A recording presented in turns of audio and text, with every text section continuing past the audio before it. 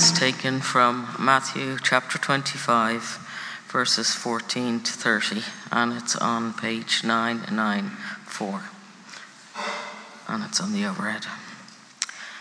The parable of the bags of gold. Again, it will be like a man going on a journey, who calls his servants and entrusted his wealth to them. To one he gave 5 bags of gold, to another 2 bags, and to another 1 bag, each according to his ability. Then he went on his journey. The man who had received 5 bags of gold went at once and put his money to work and gained 5 bags more. So also the one with 2 bags of gold gained 2 more. But the man who had received 1 bag went off, dug a hole in the ground, and hid his master's money. After a long time, the master of those servants returned and settled accounts with them. The man who'd received 5 bags of gold brought the other 5.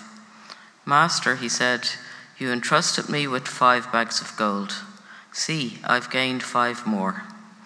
His master replied, well done, good and faithful servant.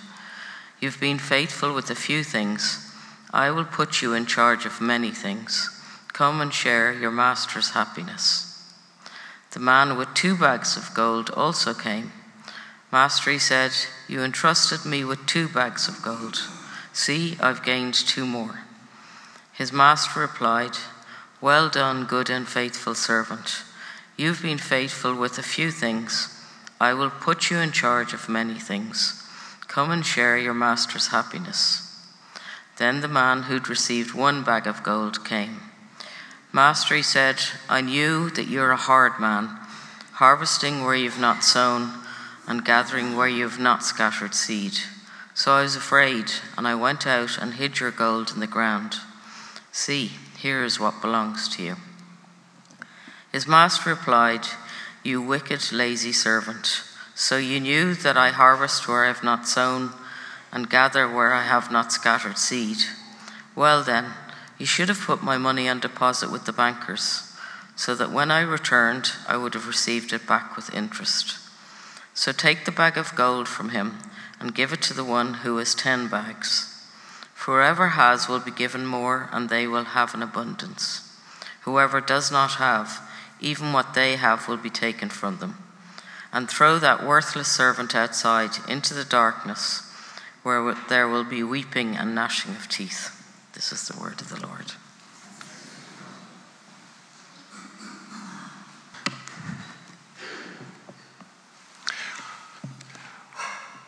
What wonderful words to end a reading. Weeping and gnashing of teeth. What's going to come next? We don't know. Our gospel reading for today is the well-known parable of the talents, or the bags of gold. And it's another one in the series of Jesus' teachings in the Gospel of Matthew that focuses on the eschatological.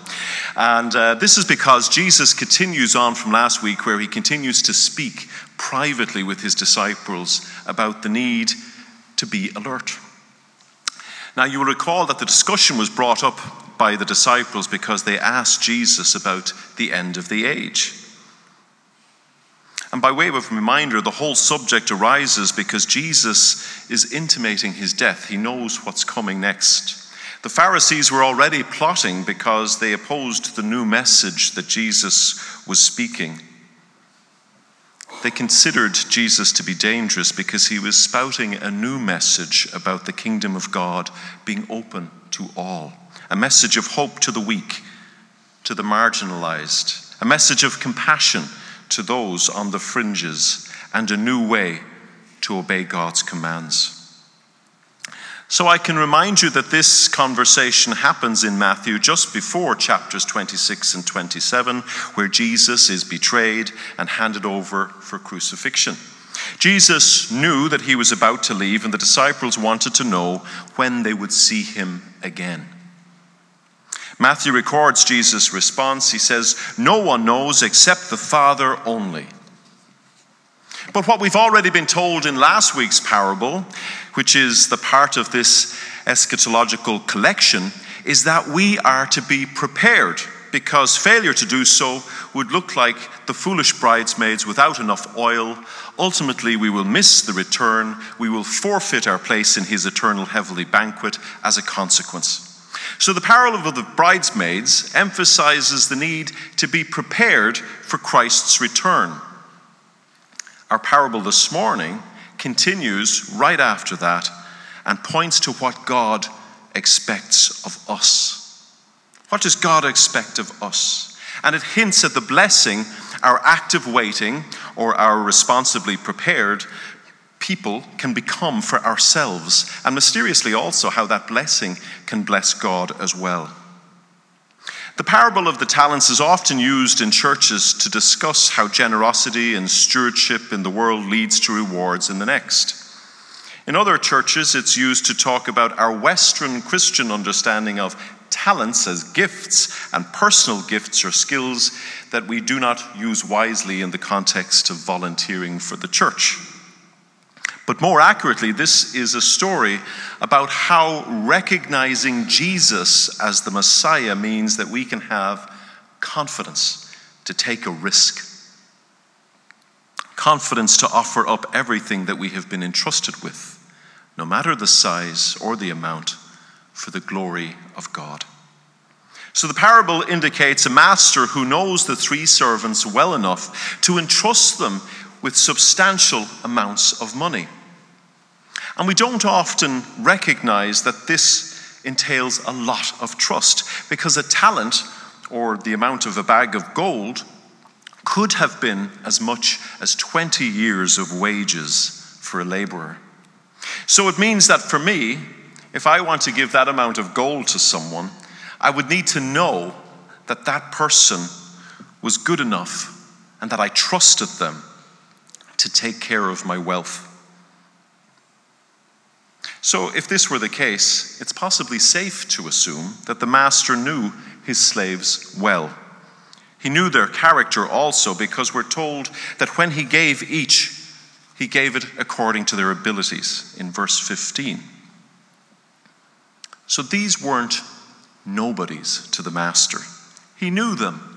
The first two servants invested their money and traded to double their talents they received. And although they received different amounts when they returned, they were given the same affirmation by their Lord, which is in Matthew 25, 21, 23, "Well done, good and faithful servant." The master is not overly worried about the amount of the return or the yield on his investment. He is instead delighted that his servants were good and faithful. In other words, it was never mentioned in the parable that there was any expectation that the servants would return with anything additional. He gives the men substantial money and heads off on a journey. The faithfulness of the first two servants is revealed in how they take it upon themselves to risk investing the money to multiply what the master had given them. The master's brief interaction with the first two servants stands in contrast with the third, who we are told, out of fear, took his master's money and buried it in the ground for safekeeping. Now, such a way of doing things was not uncommon in biblical times. It was customary for people to bury their wealth so that it would be kept safe from thieves. Indeed, some people would have thought that that was a very prudent thing to do. In modern terms, the same thing occurs for people who keep their money under mattresses. That's why Daniela married me. It means that should banks topple or if they were robbed, your money is safe enough. It might not have earned anything additional, but it's safe enough. And it means that you're not going to be exposed to any risk. To me, this man is being cautious. He is being careful with what he has been given. And I sort of feel like I did last week with the bridesmaids, that they didn't really do anything intentionally wrong, and yet the consequences were very heavy for them. Here the servant does what is sort of normal for many. He would have been called wise by those around him. He didn't risk losing the money entrusted to him, so he kept it safe. He lost nothing, and he gave back to his master exactly that which was entrusted to him. Yet things, as we see, are going to go badly wrong for him. So we see here that the remarks made by the servant are weird in the context of what had happened before. The previous two servants were happy to give to their master. But this man said, "You are a difficult man." He said, "You are reaping what you haven't sown. You are gathering what you haven't scattered." The third servant seems to be fearful of his master, who is assumed to be a difficult man. And you'll see in the verses that follow, the master doesn't rebuke the servant for saying such things. He kind of affirms that what you've said is true. We never receive confirmation about the accuracy of the portrayal of the master, but what we can read from the parable is that this assessment appears to be inconsistent with the master's earlier benevolent actions in the parable. In that instance, the master demonstrated incredible generosity to the two servants, not only by entrusting all with the substantial amounts in his absence, but also inviting them to share in his joy for their faithfulness. He calls them excellent and trustworthy. So it may be that the third servant misunderstood the true identity of his master. He received the talent, but he did nothing with it. He did not take a risk. The first two servants show themselves to be faithful. They commit themselves to the adventure of stewarding the gifts given to them, and they allow the gifts to transform their life's focus for the season that the master is gone. So by committing to working with the gifts entrusted to them and taking that risk, they see their experience expand. They add to their treasure total. They double the number of talents that they can offer back. And good and faithful servants gain in life and heaven because they are willing to grow into the person that God meant them to be in their homes, in their workplaces, their communities, the world, and as part of the kingdom of God. So the third servant merely preserves the treasure given to him, and preservation, as it turns out, can block spiritual growth. So to me, the parable is not about the master's character, whether we need to be fearful or not. The servant was fearful. However, this was unjustified because the master was generous. He was welcoming. He was affirming. He was trusting. He was joyful. But we do not really hear too much about the master otherwise. The parable is not about the dangers of being lazy and about burying our talents in the ground, although we see that we are called to be God's stewards over all his creation and what we have done with it or what we are doing with it. And there are many examples of humans creating beauty and justice and creativity in the world, and such work should be done to enhance what we are given for God's glory. This is a good thing. But for me, the parable is about how we respond to the abundant gift of grace that we have been afforded. God took a risk with us. He invested in you.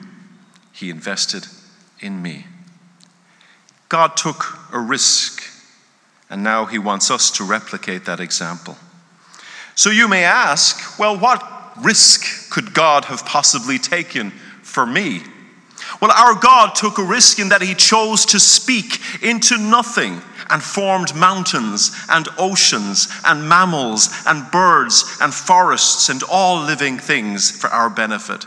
And when the earth was void, the Lord God formed living beings from the dust in the ground and breathed into their nostrils the breath of life. And we were formed. Our God took a risk in sending his only Son to come and to live among us. Jesus lived like us. He saw us for who we really are. He experienced what it means to be human. He suffered. He laughed. He learned. He loved. He risked death on a cross to rescue us from ourselves. He risked everything to invest in his creation. And then he provided us with the Holy Spirit so that we could truly know our Master in a meaningful and purposeful way. The gift that we are given is now ours to do with what we choose. In his commentary, The Way, opened up by Jesus, Jose Bacola, a Catholic theologian, provides a very good understanding of how contemporary society might replicate the third servant's actions. He does this by putting the words of the servant into our mouths, and in this case, he says, the response would be something like this. Here is your gospel or talent, your project of the reign of God. Here is your message of love for those who suffer. We have kept it faithfully. We have not used it to transform our lives. We have not used it to introduce your kingdom into the world. We didn't want to take chances. But here it is, undamaged. When we choose not to grow in the way God wants us to, we lie to ourselves. Just knowing God's plans and keeping a record of his words is not enough. We need to live by them. And if we don't let God's message change our lives and show love to those who need it, well, then we're not really honoring it. And if we're too scared to explore life in God's kingdom, it shows we don't really understand the goodness that the Master promises to us. The goodness to take care of us and to bless us. This parable finishes with a stark warning about weeping and gnashing of teeth. But the reality is that when we do not recognize the gift that God gives us and invest in it, we are keeping our light under a bowl. And this has severe consequences for others. Forget ourselves. It has consequences for others. In this situation, the gospel, if we keep it to ourselves, remains unchanged. And we are the ones who are broken because we fail to invest in the gospel of grace. The next parable in this section, which is in verses 31 to 46, we see what investing in the gospel looks like. It's around the goats and the sheep. It calls us to emulate Jesus in our lives. The breath of God, the Spirit of the Trinity lives within us. And when we give our lives to Christ, we are provided with a marvelous investment from God. The gospel message is this. For those of us who have started the home group study in Galatians last week, we may have heard how strongly Paul criticized anyone who attempted to weaken the message or dilute it in any way. Why? Because we're all in need of rescue, and through Christ's death and resurrection, it is finished. Or as Liz had said in our group, it is complete. So what is it that we do with this gift of grace that we have been given? Matthew's parable in verses 31 to 46 says this: strive to be like Christ.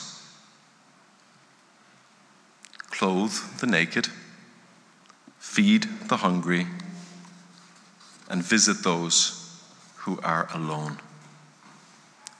Such an investment, we are told, will lead to righteousness and eternal life. Let's pray.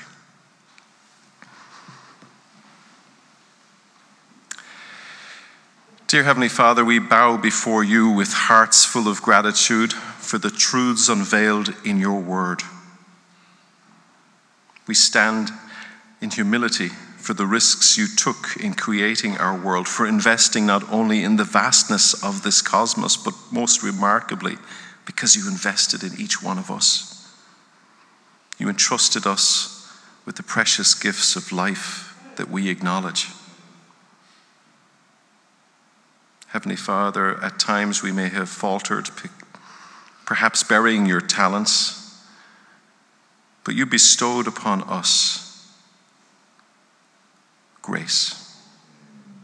And we're reminded that your love persists, that it calls us to rise above our doubts, to rise above our limitations. So we ask that you empower us, Lord, to step boldly into the opportunities you provide, to grant us courage to embrace the challenges that come with stewardship, and that in moments of uncertainty we ask that you strengthen our faith. In moments of fear, instill in us a spirit of courage. And in moments of complacency, ignite a passion for your purpose. For your purpose. In Jesus Christ, our Savior and Lord, we pray.